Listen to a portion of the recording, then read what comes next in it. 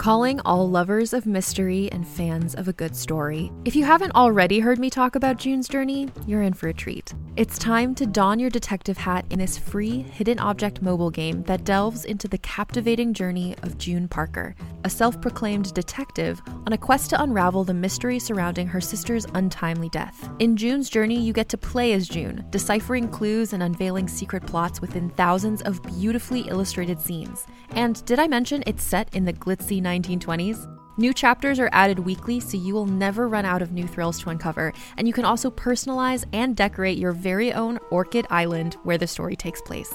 How sharp are your detective skills? Find out when you download June's Journey on your Android or iOS device, or play online via Facebook Games. Your detective journey awaits. Another day is here, and you're ready for it. What to wear? Check. Breakfast, lunch, and dinner? Check. Planning for what's next and how to save for it? That's where Bank of America can help. For your financial to-dos, Bank of America has experts ready to help get you closer to your goals. Get started at one of our local financial centers or 24/7 in our mobile banking app.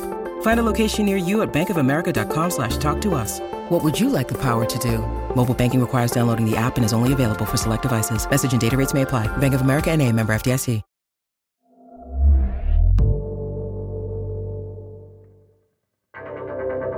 Tess. Drive, Tess. Just drive. Hands on the wheel, holding on. Don't stop. Don't think. Don't cry. Drive. Midnight on the dashboard clock. High beams cut what can't be seen. Trees rake branches past in periphery. Blink against what's blurred. Hold on. Hold everything together. Oh, God, there's blood all over. Don't look at it. Don't look at your dress. It's dirty, wet, ripped to rags. Your heels. They're gone. Where are they?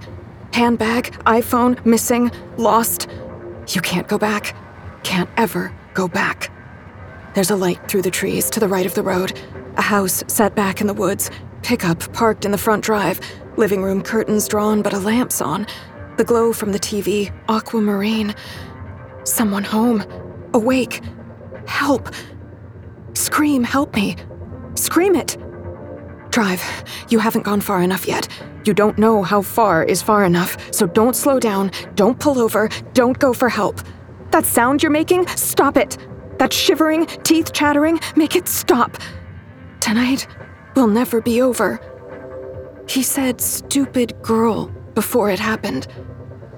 I was in the trees, walking to my car. I didn't take the well-lit path to the parking lot. I wanted to feel the last of the twilight coming down through the tops of the pines like a long-held breath exhaled. Behind me, the fundraiser gala was just transitioning to full-on party in that impossibly immense mansion and its grounds. I walked, but my heels were an obstacle. Yes, that's what happened. I slipped them off and carried them in one hand like I've seen women do in movies, heels dangling from the fingertips at an angle like an empty glass of champagne. I was cold in the low-cut, too-short black evening dress I was wearing, but I didn't mind. The cold was what I needed. A hit of clear-headedness that delivered me back to myself after all the troubling, unsettling things that had happened earlier. My feet pressed down on pine needles, twisted twigs, little rocks, all sharp, painful. I went slowly, moving from tree to tree, resting my weight on one trunk, then hobbling lamely to the next. I was probably not okay to drive home, but I intended to sit in the car for a while and listen to music and sober up. The man was there suddenly. He was in front of me in the near dark, standing so still. I thought it was just a stunted, misshapen tree, and then his head moved slightly, and what light was left in the nightfall shivered across the circles of his glasses and died. I stumbled backward and nearly fell over, finally dropping to one knee. "Do you need some help?" he said. His voice was loud, like a shout, and there was an eerie straining to it, a withheld surge, emotion forced out flat. I saw his hand move, taking something out of the pocket of his bomber jacket. He said, "It looks like you really need me right now." I knew what was happening. I was far enough away from the mansion, out in the trees, out in the dark, that no one there would hear me if I shouted. No one would ever know what was taking place. I couldn't outrun this man, not without shoes, not in this ridiculous tight dress. I was alone, helpless. I felt tears in my eyes. He made a strange sound, a laugh that was choked back into a breathless, swallowed sob. Here, he said in that constricted voice. take my hand. He moved forward, and in his outstretched hand, there was a long, black-bladed hunting knife. Realm presents Dark Heights, Episode 1. Not stupid. I'm not. There's plenty of stupid girls around. I went to high school with several hundred, I should know, and I'm not one of them. Every day of high school was an extended lesson in alienation, ending with a pop quiz in apathy that I aced every time. All right, I didn't go to university or college after high school. I didn't pursue any ambitious dreams of becoming a doctor or scientist or professor of humanities. But I had my reasons, and being stupid wasn't one of them. I left Park Heights for a year after graduating from high school. Then I came back. I got a job at the Green Machine, an organic grocery store right at the center of town on Beach Boulevard, next to Crazy's, the town's vegan diner. The owner of the Green Machine, Mona Wrightson, is a friend of my mother's, so it wasn't hard to ask her for work. I think it was always unsaid that I would have a job there if I wanted one. I had my own car, my mother's car, the 1995 Buick Roadmaster Estate station wagon that refused to die no matter what we did to it over the years. I've observed more than one adolescent milestone in that car. What Mona really needed when I asked her for a job was a delivery person, since she had started offering grocery delivery service a few years before, and the demand had kept growing. So that's what I ended up doing, back in the town I grew up in, living with my mother again in our old house. I became a veggie delivery girl. It started out as depressing as you would imagine. I picked up the packages from the loading bay behind the store, chucked them into the back of the Roadmaster, got lost over and over again even though I had grown up in Park Heights and thought I knew the town as well as anyone, was late for every delivery, and every customer complained to me in ways I could never imagine or anticipate. These avocados aren't ripe enough, except for this one, which is overripe. Or, you always give me too much spinach, so I'm sending back all of this spinach, and I'm canceling this service. People can be irrational. But I soon found my footing in the job. I found my way around. Park Heights is actually easy to map out. Beach Boulevard is the snaky centerline of the town. Most other streets radiate out from it. Beach starts at the Wellness Center, which is a big, holistic health retreat, a walled complex right at the foot of the hills and the base of the town. Then it ascends, through many lazy switchbacks, the slopes of a few hillsides, until it becomes the main drag about halfway up, climbing even more steeply after that to gain the top elevation, Summit Estates, a gated community with views south to Santa Monica, the Pacific, and east to LA. Going west from the estates, just before the hilltop where Summit Drive dead ends overlooking Topanga State Park, there's a private property set way back behind a gatehouse. It's called Arson. There are letters cut into the stone gates spelling it out. Private tours go through there sometimes. It's an historic mansion, built in the 20s, I think, maybe earlier. People do live there, too. A billionaire's family. The Severins. It's a beautiful town, Park Heights. There are always famous people moving here to start a family, moving away when their marriages end. Some stars still live here. Judith Light, Mark Singer, Devin Hanlon from that weird mid-90s supernatural cop show that everyone loves now for some reason. I heard they're remaking it. I guess the place was basically overrun by free-loving artists in the 60s, and it still has a lot of that spirit. There's a tie-dye and beadwork shop on Beach Boulevard. There's no library in town, but there's a building called the Regional Arts Nexus, where I took acting classes when I was little. The gas station sells acrylics in its convenience store. All over Park Heights, colorful houses sit tucked away in overgrown yards where hooped metal sculptures rust out front in the uncut grass. I got used to the few crotchety customers on my delivery route. It was quickly apparent most of my stops were with people who didn't say much of anything at all to me. There were a few exceptions, and I found myself looking forward to these, my favorites. Mrs. Markova was at the top of the list, a crazy hyper-Russian lady who always offered me vodka to get me to stay a little longer and talk about sex. Not that I had much to contribute to that conversation.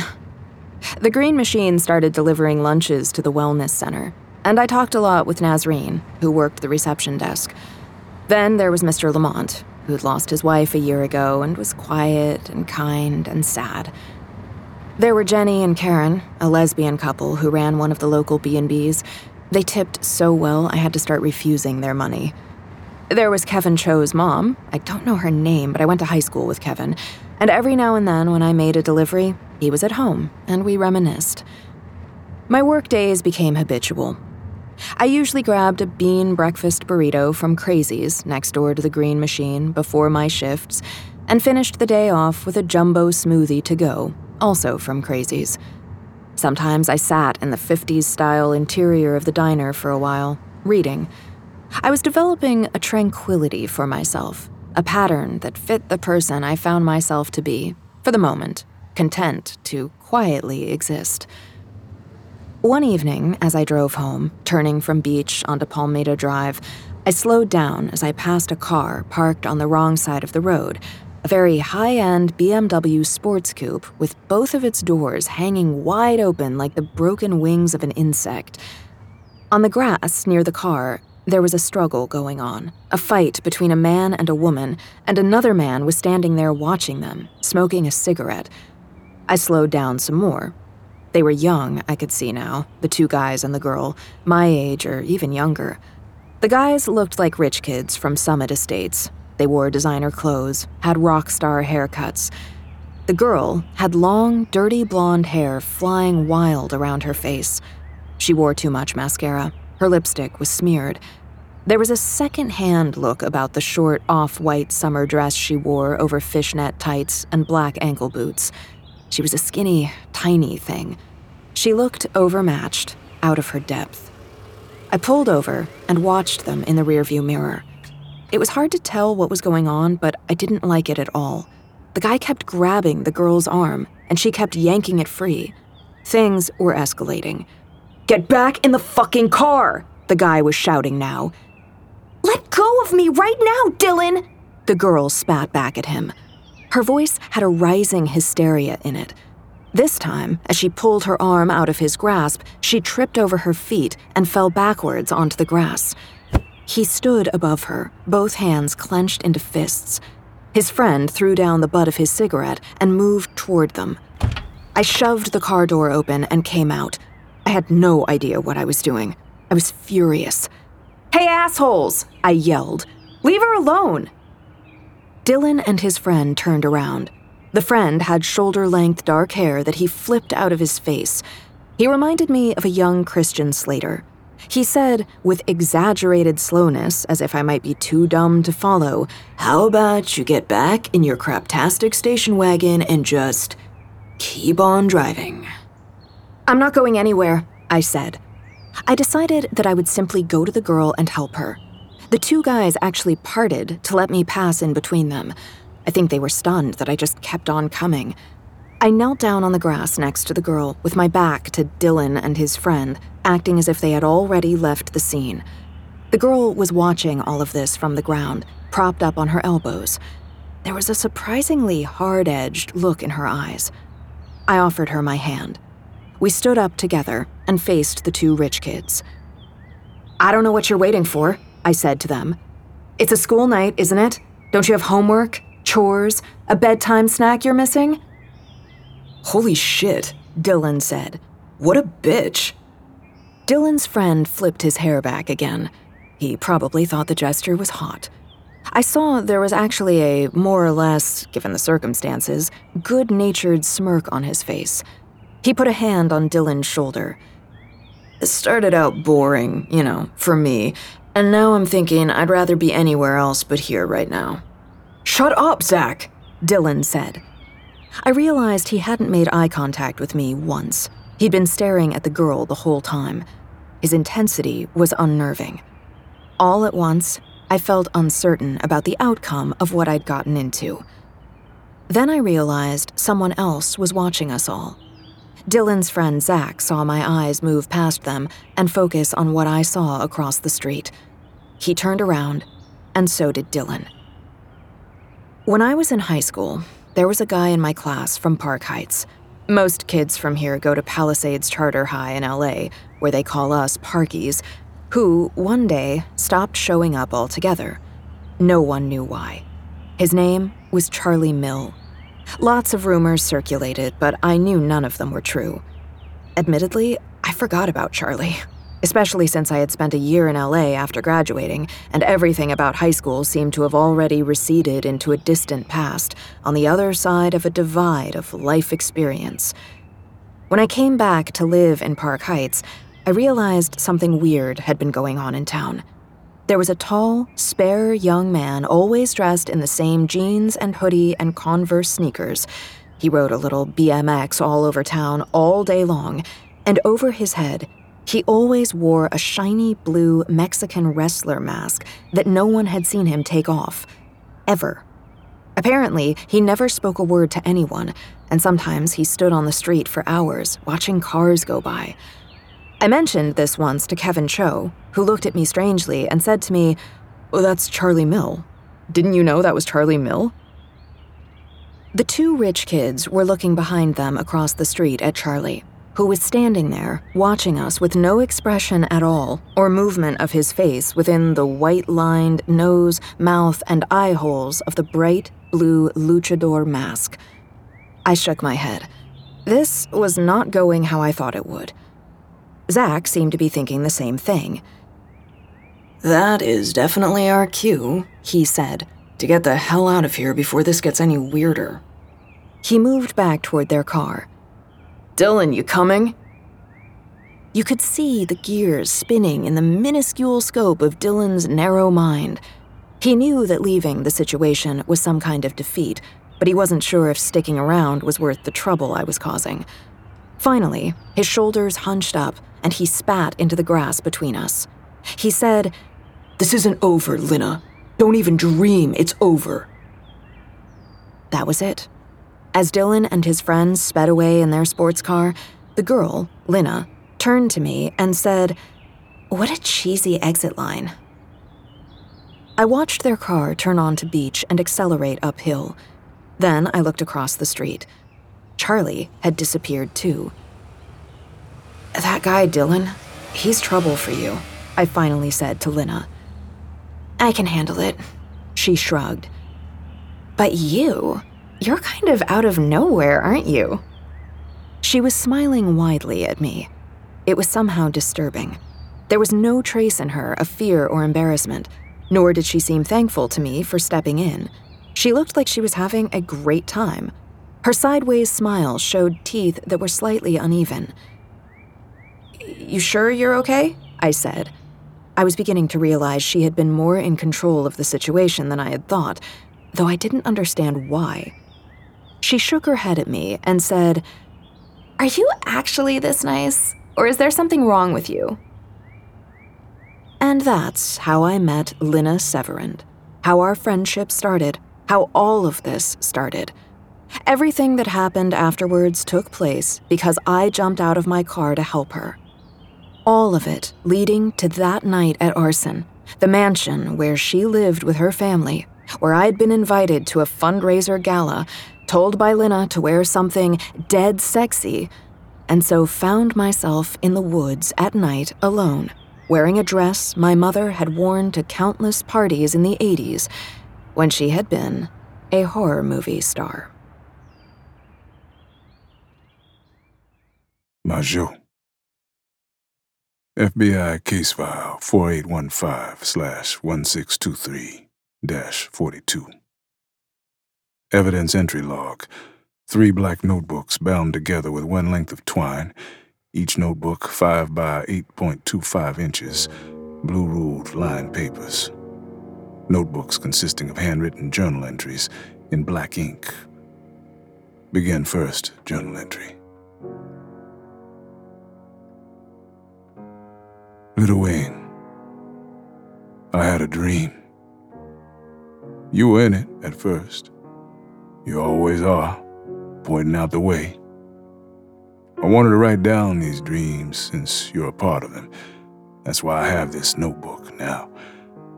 Then I realized that I wanted to tell you more. There are things happening, events I need to record. I've been on my own, going from place to place, not talking to anyone, not since Chicago. Holding back every word I should have spoken. Now that I'm writing, I know I'm not gonna stop. Not until I see the end of what I started. I stood behind you with my hands on your shoulders, and you pointed east in my dream, toward the morning sun rising on Los Angeles. A black sun, occluded, giving no light, no heat, veiled by smog, the color of light pollution, sodium vapor orange. The city around me was empty, quiet. A fluttering darkness descended from the low sky, and it took the shape of two people walking toward me down the middle of the street, holding hands. A white girl with long, loose blonde hair and what looked like her twin brother. They had nearly identical faces, both of them. Beautiful, otherworldly, heartbreaking. The brother stopped and let go of the girl's hand. She came closer to me, and she was about to speak. With a dreamer's presage of certainty, I knew her words were about to reveal something terrible. A truth that was a horror, and I would be changed. And the world would be changed. I woke in my hotel room beyond the middle of the night and packed my things quickly into the pink Hello Kitty backpack, setting out on foot at once. It was silent and still around the Motel 6 in San Dimas, all the world here still asleep. A shadow lingered in a doorway. It could have been an echo of someone deceased that night. It could have been a manifested aftershock of intended malice or committed violence. I briefly considered turning back to expel it, but I did not. Walking then, keeping no destination in mind, only west, the opposite direction of where, in the dream, you had told me to go. I can't follow you, Little Wing. You know that. I have to find my own way forward. In some cities, I present as a gentleman to be respected and left alone about my business. In others, people see me as a menace and cross the street when I approach. In Los Angeles, I seem to pass as a homeless man, which is disconcerting. There might be something wrong with my hat. Its name is Anpenpan. I think it might be losing its luster these last days, and that's no surprise since I've kept it a long, long time now. I can't exactly control its effect.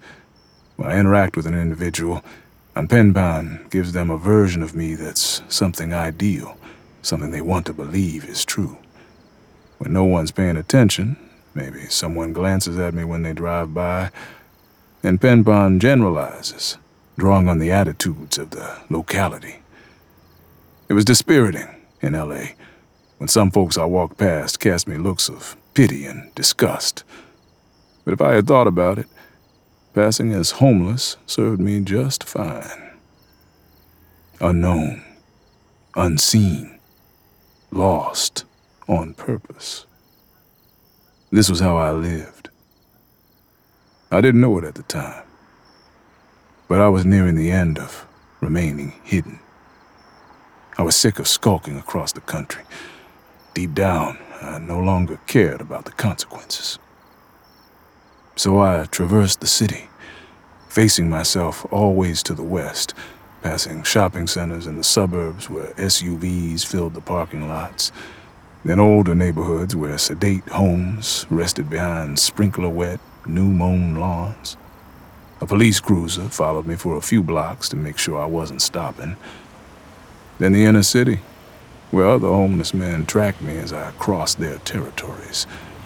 Finally, I gained the downtown, where I was one forgotten pinpoint of humanity among the many thousands.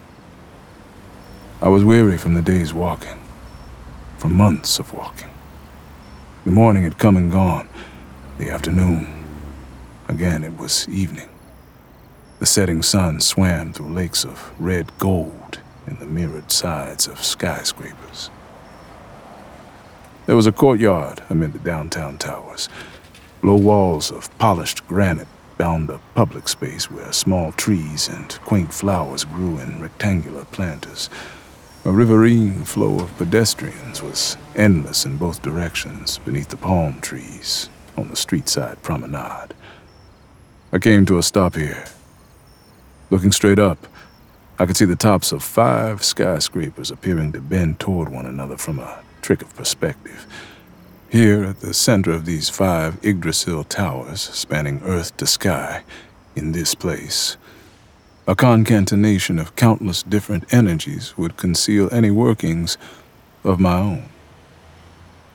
I set my backpack down and unzipped the main compartment, took out the folding table I used for cards, extended the legs to make it the right height for standing. From the left inside breast pocket of my suit, I removed a deck of true cards and unwound the thin snakeskin strap that held them together.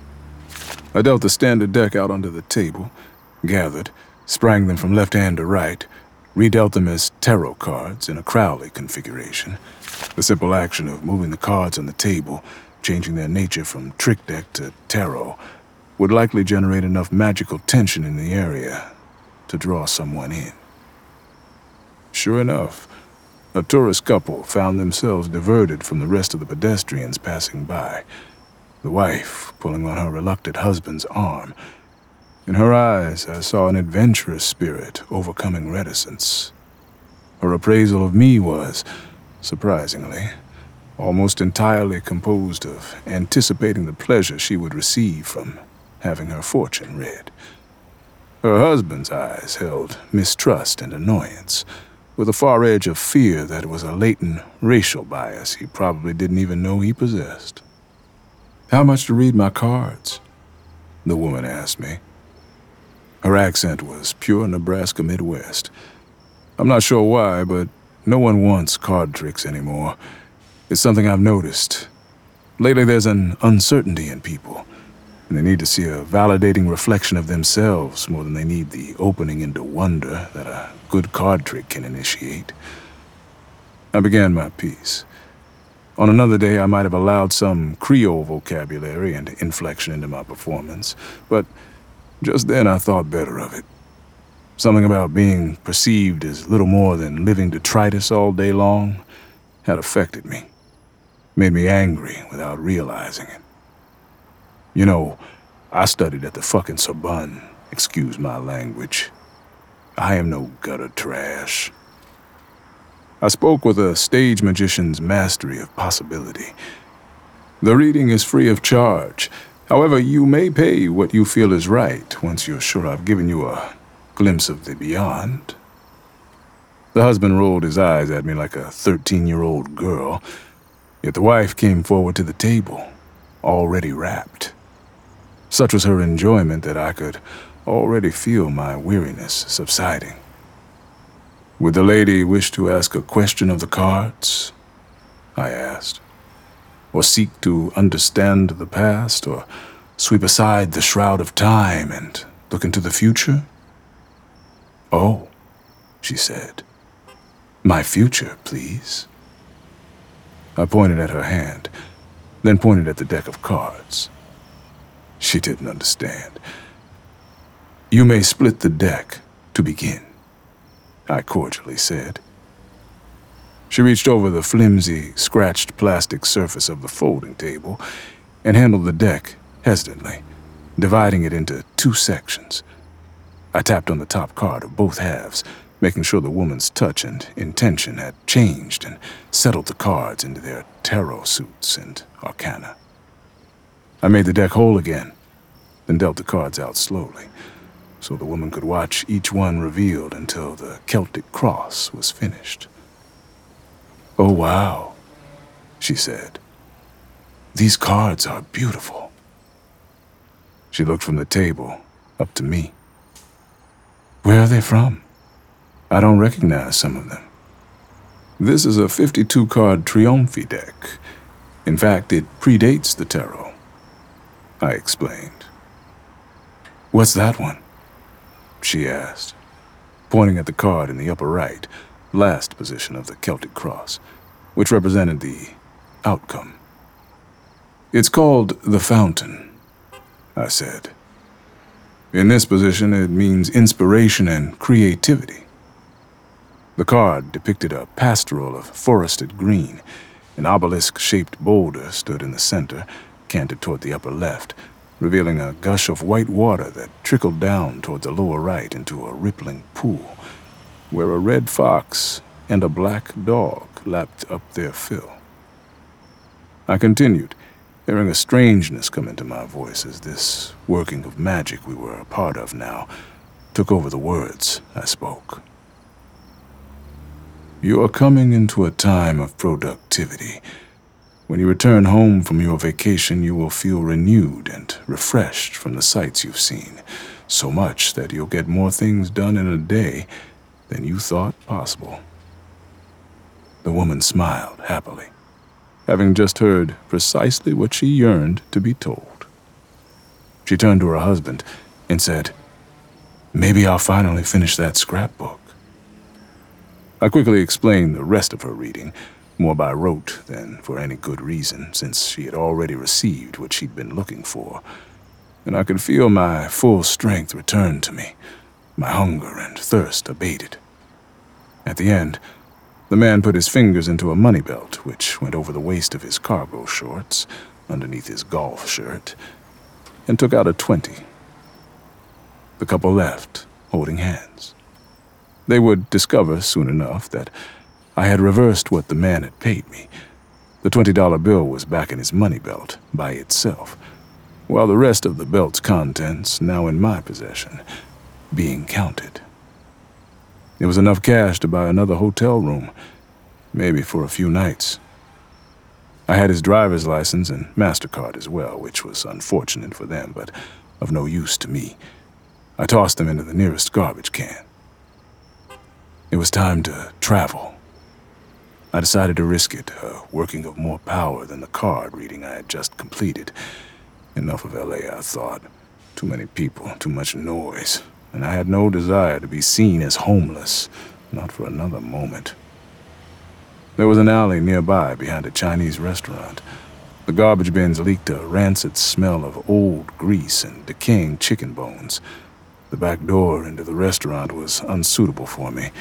It was unlocked and often used, not worth the risk of someone opening it at the precise moment I was using it for something else. There, at the blind end of the alley, was another door into the back of a different building, and this one had a padlocked chain across it. I prepared myself. At the heart of me, there is brokenness. A gap. It makes me who I am. What I am. It always has. A working of real magic, real power, consists of this. Forcing, or finessing, what lies outside oneself and what lives inside to meet, to join, to be the same. I put one hand on the locked door. I bent my will inward, focusing the weariness I felt, the pain, the anger, driving my emotions, controlled by reason and focus, like a spike into the emptiness at the core of myself, the infinite space. And an opening dilated, inside my mind and outside, in the world. I went through it. Admittedly, it was careless. I knew better. The card reading would have remained unseen, unfelt in the center of the city. Not, however, the working I had just done. I traveled. I did not know where I was. No time had passed, only distance. I was outside the back door of some kind of store, closed for business. There was a small, empty parking lot bordered by the beginning of a deep green tangle of underbrush and trees. I had held in my mind two simple ideas. West, a hotel. I went around to the front of the building, which was a strip mall on the main street of some moderate-sized town. I thought I might be up in the hills west of L.A., since the strip mall had a few artsy shops in it, and the main street had a decent upward slope. The cross streets had signs reading Beach Boulevard, the main street, and Leaf Avenue, which seemed to lead downhill toward houses. Beach and Leaf, I thought, feeling a coolness in the names like shade gained in midday heat, a welcome respite after the press of energies around me in Los Angeles. On the other side of Beach Boulevard, there was a motel. Beneath the neon letters of the motel's name, the Evergreen, the no in the vacancy sign was unlit. The main office was thankfully still open at this hour. A tall and narrow-shouldered man with thinning hair combed forward between graying wisps was folded like origami into the cramped space behind the motel office front desk. His name tag said Gary Cooper. He smiled with a friendliness that caught me off guard at first. Unpenpan still worked, I thought with relief. Whatever the man saw me as being, it wasn't homeless. He saw my gaze linger on his name tag. "Yep," he said. "It's my name, all right." I said, "I was hoping one of the maids was Brigitte Bardot." "We do have our share of celebrities around here," Gary Cooper said. "Do you need a room? For instance, there's Barbara Bellamy. She lives just up the road, in fact." "Just for one night, thank you," I said. "I don't know who that is." "I'll need a credit card for incidentals. Barbara Bellamy was in those crazy horror movies in the 70s and 80s made by that weird German director who was murdered." "I only use cash," I said. "If I can put some down for a deposit." "I don't watch too many movies. Not these days." I grinned. "Love the classics, though." "That makes sense, since you mentioned Brigitte Bardot and not, say, Julia Roberts or Jennifer Lawrence. My wife and I watch a lot of movies." He pointed at a small TV that was ensconced behind the counter. "Passes the time. I didn't see you drive up," he pointed out. "No car." "Any luggage you need help with other than the briefcase?" He nodded toward the pink Hello Kitty backpack I had unshouldered and sat down on the floor next to me. "No luggage." Gary Cooper shrugged. "Cash will be fine. You're my only guest tonight." He considered what he had just said. That sounded like a line from the movie Psycho. "Yes, it did," I said. He took a sheet of paper that a printer had just produced and passed it to me over the counter. "All your information there, please. The rate's at the bottom if you want to initial that, plus 50% for the deposit, which is refundable as long as you don't smoke in the room. Total is next to the rate right there." I noticed a brochure on the countertop and took one, pocketing it. I handed over nearly all of the money I had obtained from the tourist couple in L.A., as well as the information sheet, filled out. Gary Cooper looked over the sheet. "Mr. Gabriel Majot," he said, reading my name aloud. "Sounds French." "Louisiana," I said. It's one of the main reasons I rarely stay in hotels.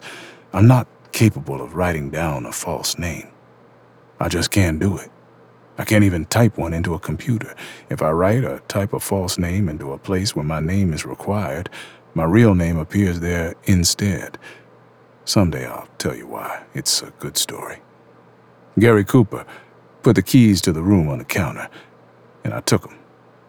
As I was leaving the office to walk down the front of the motel to the room, he called out to me, "Mr. Majot?" I turned to look at him. "Great fedora," he said. "The worst thing that ever happened to men is hats going out of style." I touched a finger to the brim of Onpenpan. "Thank you, Gary Cooper. Good night, Mr. Majot." In the room, I took the brochure out of my suit pocket. What to do in Park Heights. I set it aside without reading it. I wouldn't be in Park Heights long enough to do much of anything. That night, I had another dream, but I always do when I'm sleeping in a bed. You weren't in this one, Little Wing, but the beautiful teenage girl and her brother, I had dreamed about them the night before, appeared once again. I was outside. It was nighttime. There were many people around, dressed in formal attire, drinking wine and champagne. A string quartet played upscale renditions of pop songs. The party was situated in the grounds of some kind of estate. There was a tent nearby, set up in case of rain, but the night was cool and clear, and the air was sharp, yet pleasant. I turned and saw a mansion presiding over the estate, an immense and ancient house with wings to either side that were later additions, and a front portico in classical Greek style that had been restored more than once throughout the years. Someone touched me on the arm. I turned. It was the girl. Her brother stood apart from her, but he was watching me as intently as she was. "Where's my gift?" she asked me. Her long, blonde hair was done in a half-up, half-down style, and stray strands drifted around her face. The dress she wore was old-fashioned, something from the 20s, a black and gray flapper's dress that seemed more suited to a costume party than the black tie formality that everyone else here had observed. Her brother wore an immaculate pinstripe suit with a tie the same color as his sister's dress. "I don't have anything for you, Lena," I said to her. I didn't think it was strange that I knew her name. She shook her head. "You know that's not true." Her brown eyes were soft, coy. Her smile was vicious. I received what she said as a threat. I looked at her brother. He was holding a gun, its muzzle pointed down at the ground. He was waiting to see what I would do next.